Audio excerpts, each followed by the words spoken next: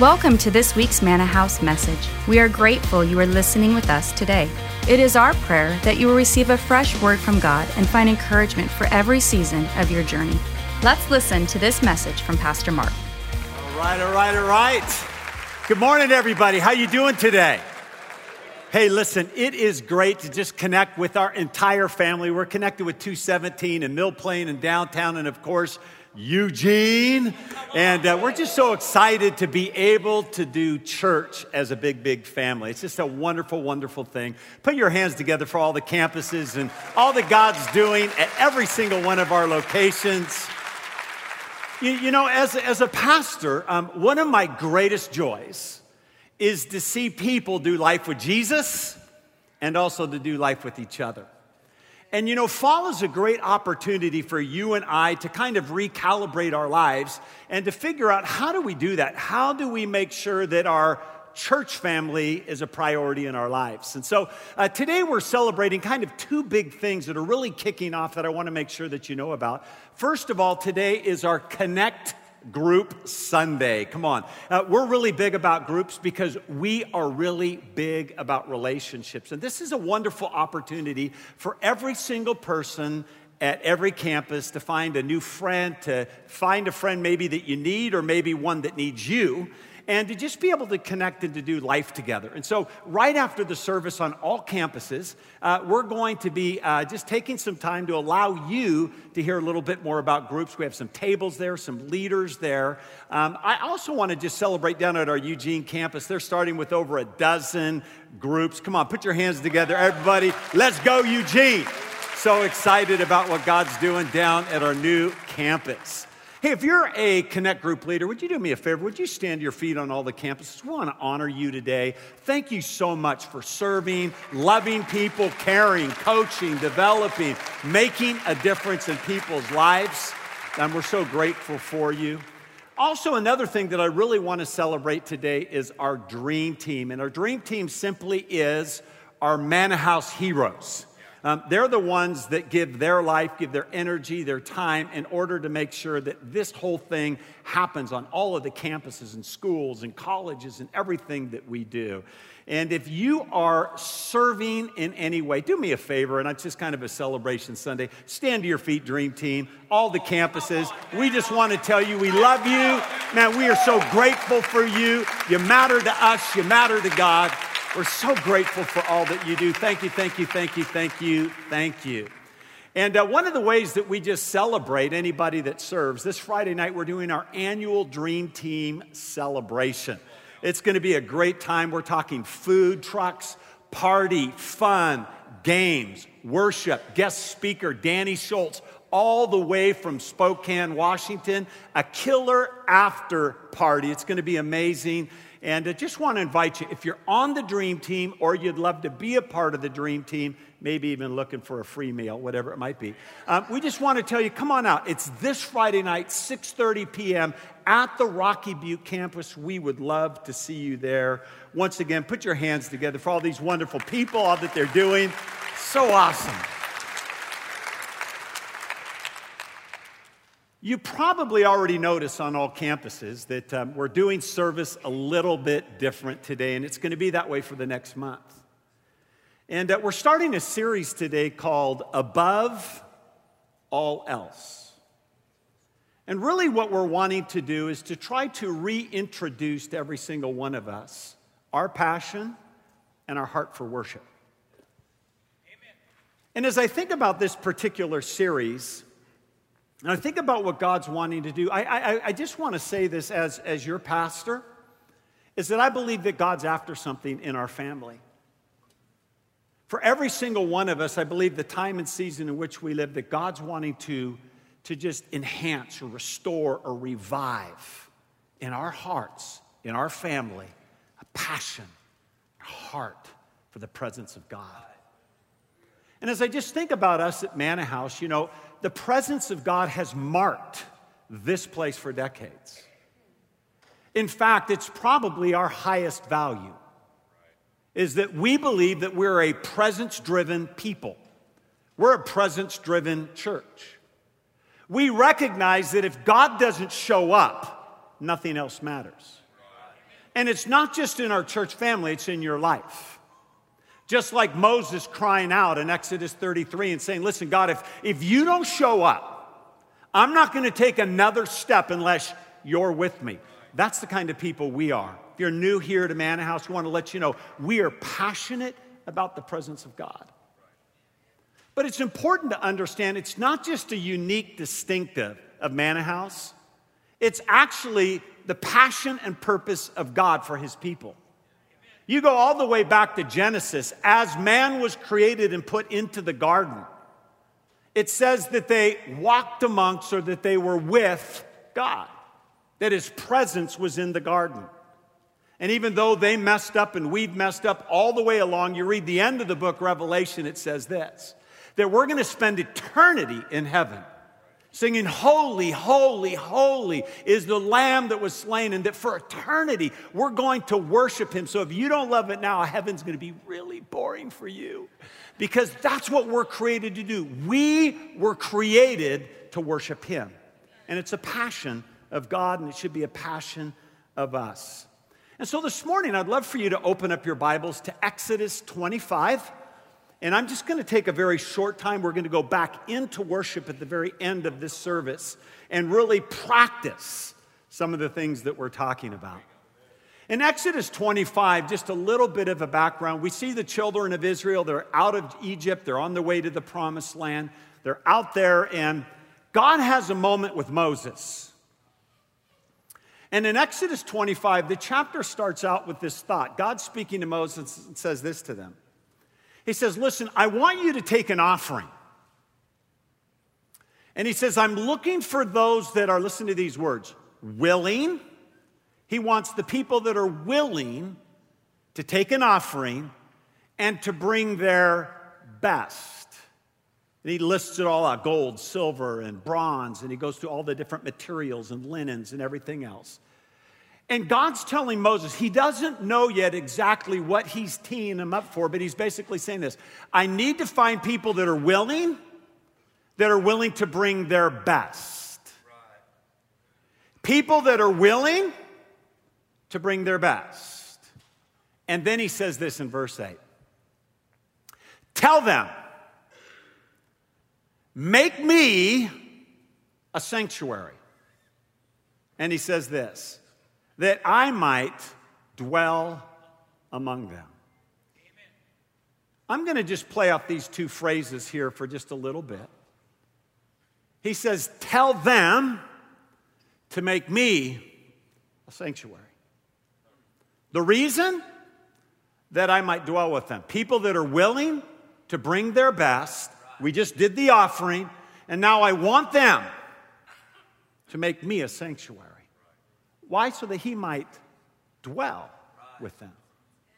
And as you look at the Old Testament, you find that the tabernacle, what he's talking about, was actually a physical place where God's glory and presence dwelt. Up until this time, there wasn't a permanent place, or there wasn't even a tent that existed. We see for the first time in Scripture where God's saying, listen, I want them to make a sanctuary. I just don't want to dwell up on a hill or a mountain. I want you to actually put it in the middle, in the center of the people. And I want people that are willing to bring their best, and I want to be in the center of their lives. I want to dwell with them. And that's what we see in the Old Testament. As we look at the New Testament, what we find how this translates to us, that is an Old Testament type of us. Then when we look at the New Testament, here's the good news. You are that sanctuary. You are the temple. And everything that you read through those 9 chapters from Exodus 25 all the way through to 34, leading up to 34, there's 9 chapters about how God wanted to build a tabernacle, and they apply to you. That everything in there has something to do about how God wants you to bring your best, to bring your all, to be willing so that he might dwell with you. Come on, how many people want the presence of God in their lives? I think that would be all of us on every campus. Check out these scriptures here, and I'm just going to read a few of these New Testament statements made by Paul and Peter. It says this in 1 Corinthians 3:16. It says, "Do you not know that you are a temple of God?" You're the sanctuary. It's not a building, it's people. "And that the Spirit of God dwells in you." Listen to what it says in 1 Peter 2:5. It says, "And you are living stones that God is building into his spiritual temple. What's more, you are his holy priests." The Old Testament, the priests were the only ones that could go into the Holy of Holies and experience the presence of God. He says, that's you. Every single one of you, anytime, any day, anywhere, you are his holy priest, and his presence dwells in you. Anytime, not just one time a year. Someone should get excited about that. 2 Corinthians 6:16 says this, "For you are the temple of the living God, as God has said, I will dwell," what? "In them. In them. And walk among them, and I will be their God, and they shall be my people." Can we just stop and think about this? This has to be one of the greatest revelations that you and I could ever possess. That the King of Kings, the Lord of Lords, wants to make your heart his home. I mean, what an amazing thing. If that doesn't want to make you just lift your hands and cry out to him and worship him, saying, please come and live in me, come and fill me, that should be something on the top of our minds, exactly what God wants us to do. And as you look at this scripture that we talked about, Exodus 25, I just want you to just hear these scriptures of really what it means. When God says to Moses, make me a sanctuary, really the Hebrew phrase there, if you could tie all those over, it literally means this: make for me a holy place. Make for me a holy place. See, God's asking this of us, that we would not just open up our hearts, but that we would do everything that we can to remove all of our other levers. That it's just not, in fact, when you look at this word sanctuary, it's a Hebrew word, it's mikdash, which comes from the word kadesh, it means to be holy. And it's interesting, when you look at this word that God uses to Moses right here, it's never used anywhere in Scripture for any kind of heathen deities or heathen temples. So you read all about the temples and the gods and the idols throughout the Old Testament. Never do you see this word apply to them. It only applies to his temple, and if we bring that in context of us, it applies to you. Thank you that Jesus is our righteousness, but we still need to make sure that when we come and say, God, I want to make you a sanctuary, I'm going to make sure there are no other levers, there's no other space. I'm coming willing. I'm not bringing my second best. I'm bringing my best of gold and best of silver and best of bronze. I'm bringing everything to you, God. And I'm just saying, you're my first in everything. I love you, God. I worship you, God. I want to meet with you. Come and dwell in me. That's kind of what it applies to. And then he says the second statement where it says that I might dwell among them. And again, literally, that means this in the Hebrew, that I will settle, not Airbnb it. He's not just here for 75 minutes or for some weekend encounter. He says that I might dwell in them. And again, interesting use of words. That word dwell, it's the word sakam. And it means this: to live among. Listen, this is God, what he's saying, what he wants in you. He wants to remain. He wants to stay. And the word actually means, as you unpack that, it means to live or reside in a place for an unusual amount of time. This is what God's saying to us. We get so caught up in the busyness of life. I mean, we walk in and we barely recognize maybe his presence. And maybe through the day we're so busy. The devil can't destroy you. He'll just distract you. But we come to this place. This is what God's saying to you. Every breath that you take, I just want to dwell in you. I just want to be with you. Every step, every moment, I want to remain. I want to live inside of you. I want to be your strength, and I want to be the lover of your soul, and I want to be your peace, and I want to be your joy, and I want to be your protection, and I want to be the person that blesses you and comes alongside of you and everything. This is what, guys, think about this. This is the King of Kings. This is the Lord of Lords saying, this is what I want of you.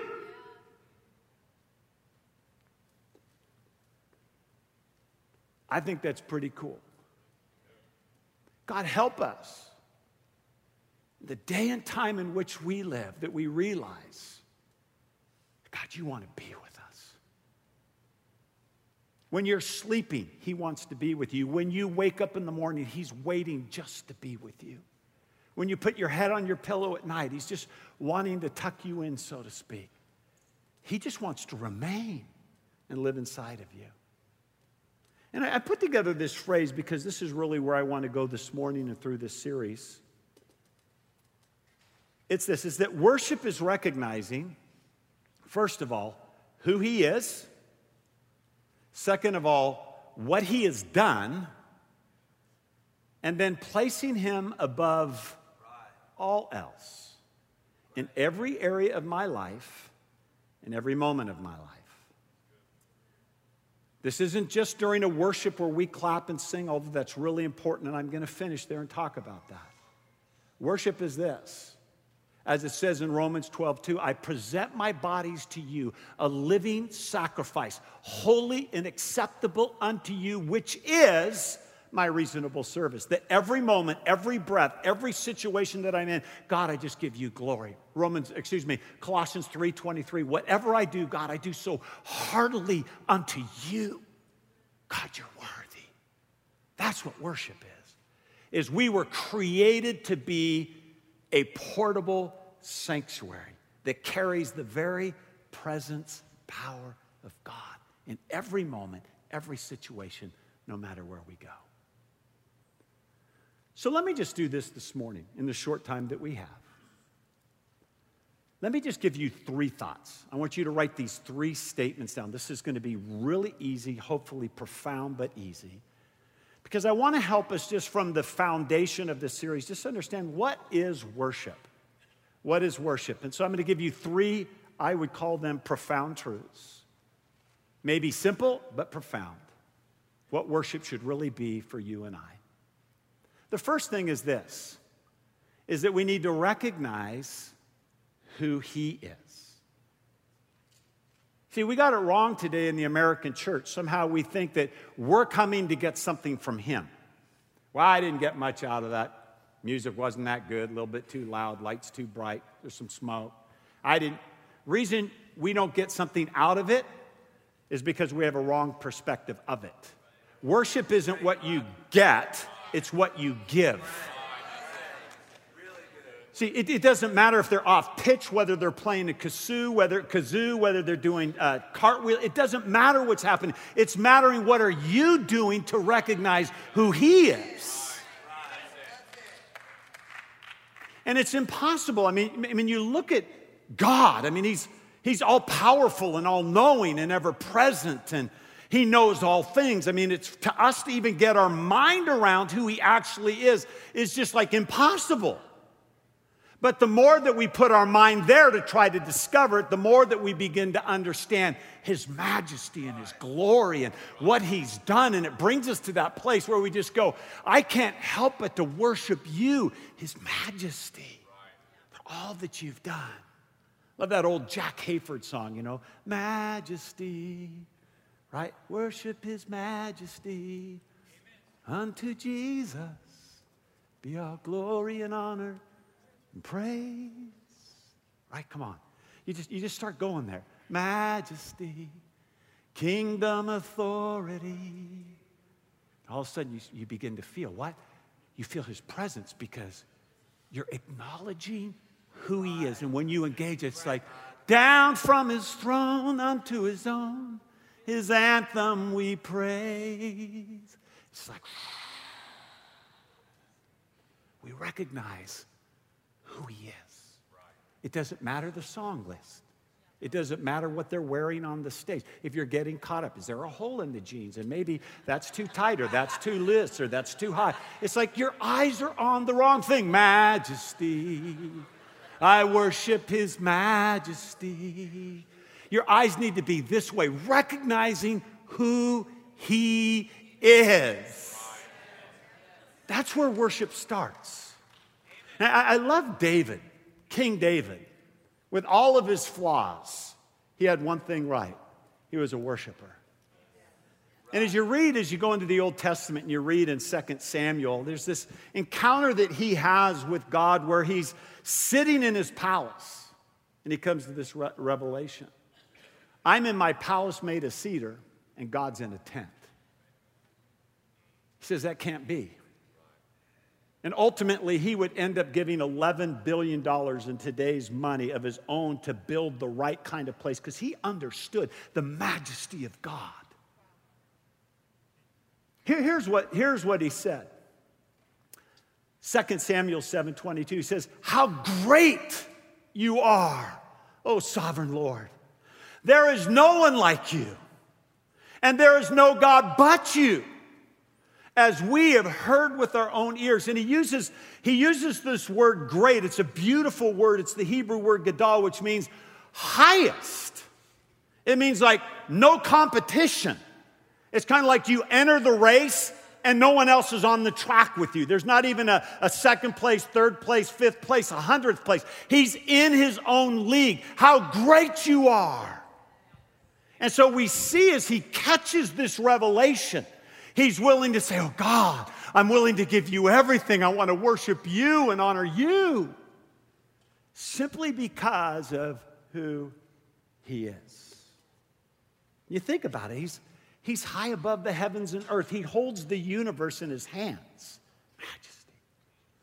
Listen, he's above your circumstances. He's above your trials. I mean, we get into these situations and it's like, are our eyes focused there or do we go, God, just praise him. Come on. Lord, I'm going to praise you in my trial. I'm praising you in my tension. I'm praising you in my sickness because you are above all else. You're above this. You're in complete control. You can do whatever you want to do in this situation, God. And so I just choose to trust you and worship you and just acknowledge who you are. Come on, say this with me. Recognize who he is. When we come in on Sunday mornings, when you wake up in the morning, every moment, we should just start our day saying, God, I give you the glory. God, you're worthy of our praise. You're worthy of our praise. Here's the second thing, is we need to realize what he has done. So it's not just acknowledging who he is, it's also saying, okay, what has he actually done? It's a part of worship too when we give praises of thanksgiving. Isaiah said it this way in chapter 25, verse 1. He says, Lord, you're my God, and I will exalt you and praise your name. And I love this phrase, for in perfect faithfulness, you've done wonderful things, things that you planned long ago. See, one of the things that helps me in worship is to just stop and to think what God's done in my life. I just start thinking about where I was and what I deserved and how I mean, let's just start. Now, I wrote down 7 things that I think about often. I think about this. If you really want to come in with a heart to worship, you start with this. He created you. Right? I mean, the reason you're even here, you didn't do you. He did you. Psalm 139, it says that he fashioned and formed you, that he had you in mind before the foundations of the world. He had you in mind. Is that just not enough to say, Lord, I glorify you that I'm sucking air because of you. I'm here because of you. Pastor Mark, that's so amazing. I just want to worship right now. I mean, it's just like, come on. Here's another one I wrote down. Because he saved you. You screwed up. You've sinned. You deserve eternal separation from God, but because he loved you, he was willing to send his best and his all. He sent his son, Jesus Christ, to come and die for you so that you could have an intimate, personal relationship with him and have the privilege to actually worship him and thank him for saving your life and allowing you to have eternal peace and joy with him.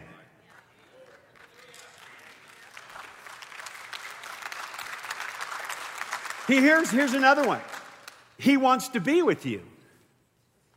He didn't just save you. He's not like a superhero. Hey, let's just save you and I'm going to go back. It's just like he wants to dwell with you. He wants to be with you. Listen, he's provided everything for you. Everybody go like this for me. Who gave you that air? What if he just stopped air tomorrow? How about like right now, just like, just thank him for air. Thank him for food. Thank him for your house. Thank him for protecting you.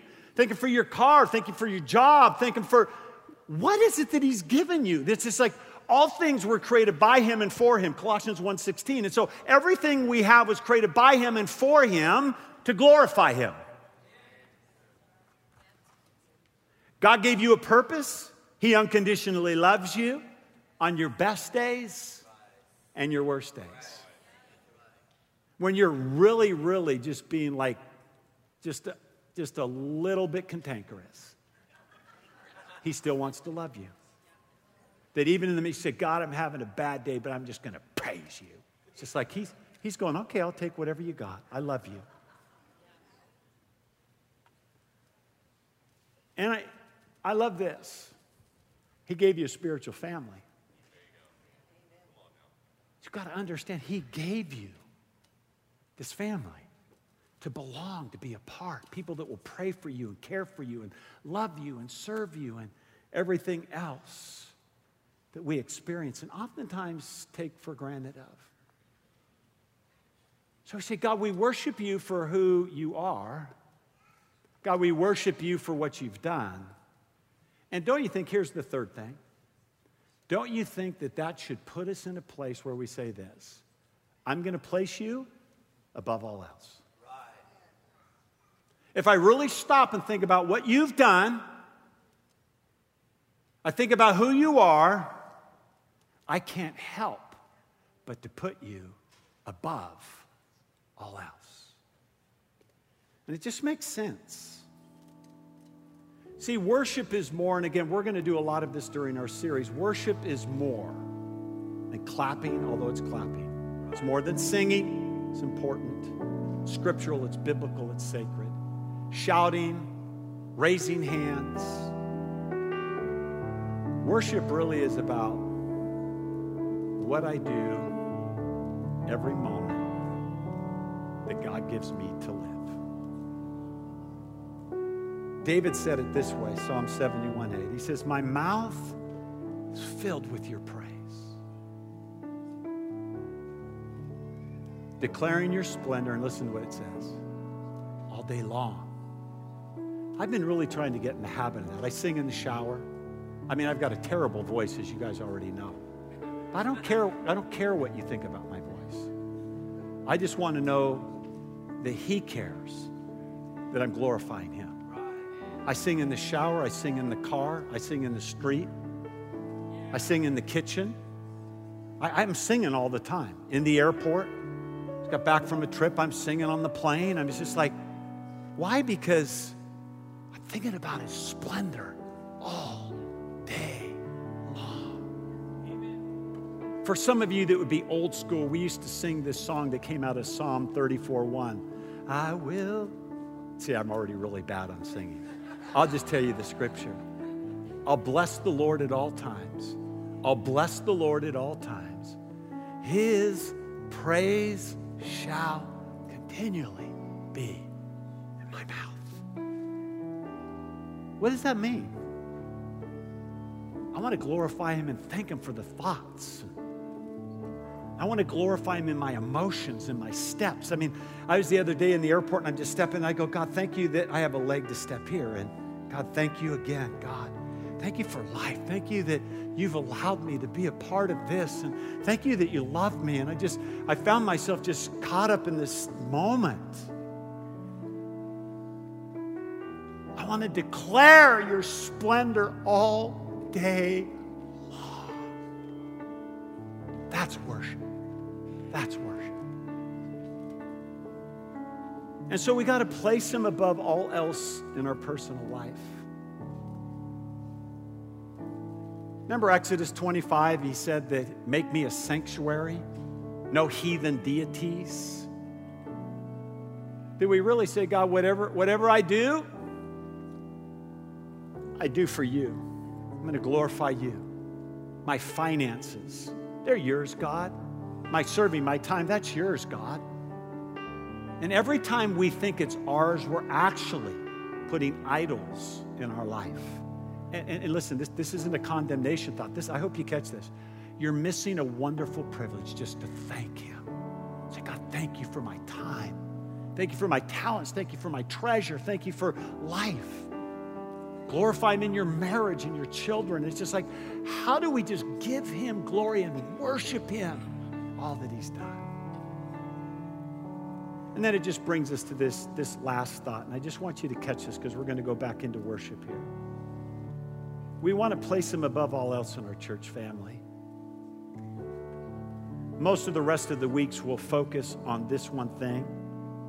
I believe that the gathering of God's people is one of the most sacred, holy, and important truths ever found in Scripture.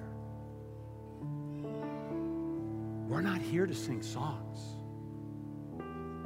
It's like we're gathering because he says that he comes to inhabit the praises of his people. That, listen, worship is a sacred thing.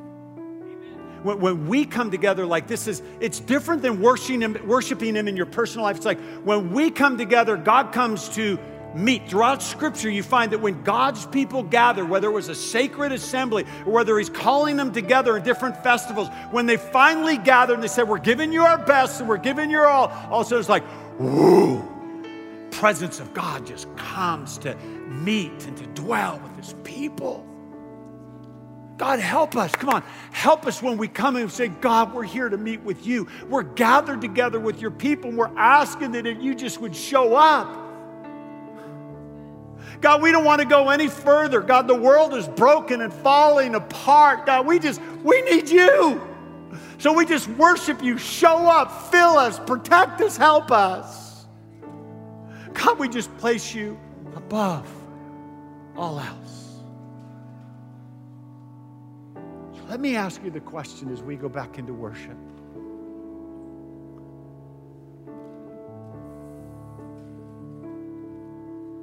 Will you make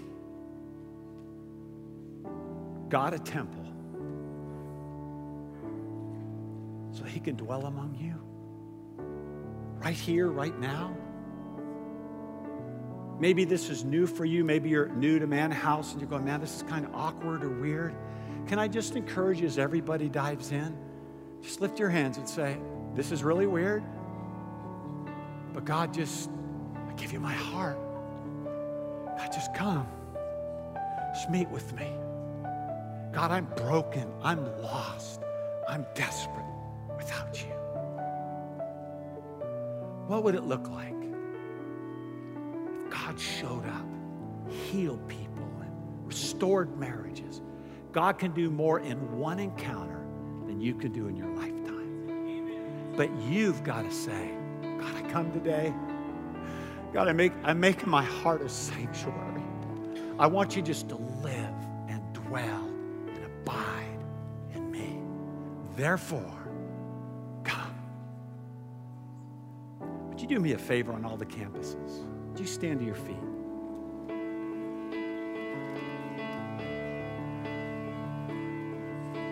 And I just want you to settle in. We're going to go back into worship. We built these services this way. So I want you just to settle in as we go in every campus. They're ready to worship. I just want you to just lift your hands and to begin to sing as we go back into worship. So let's worship him now. Thank you for listening to another Manna House message.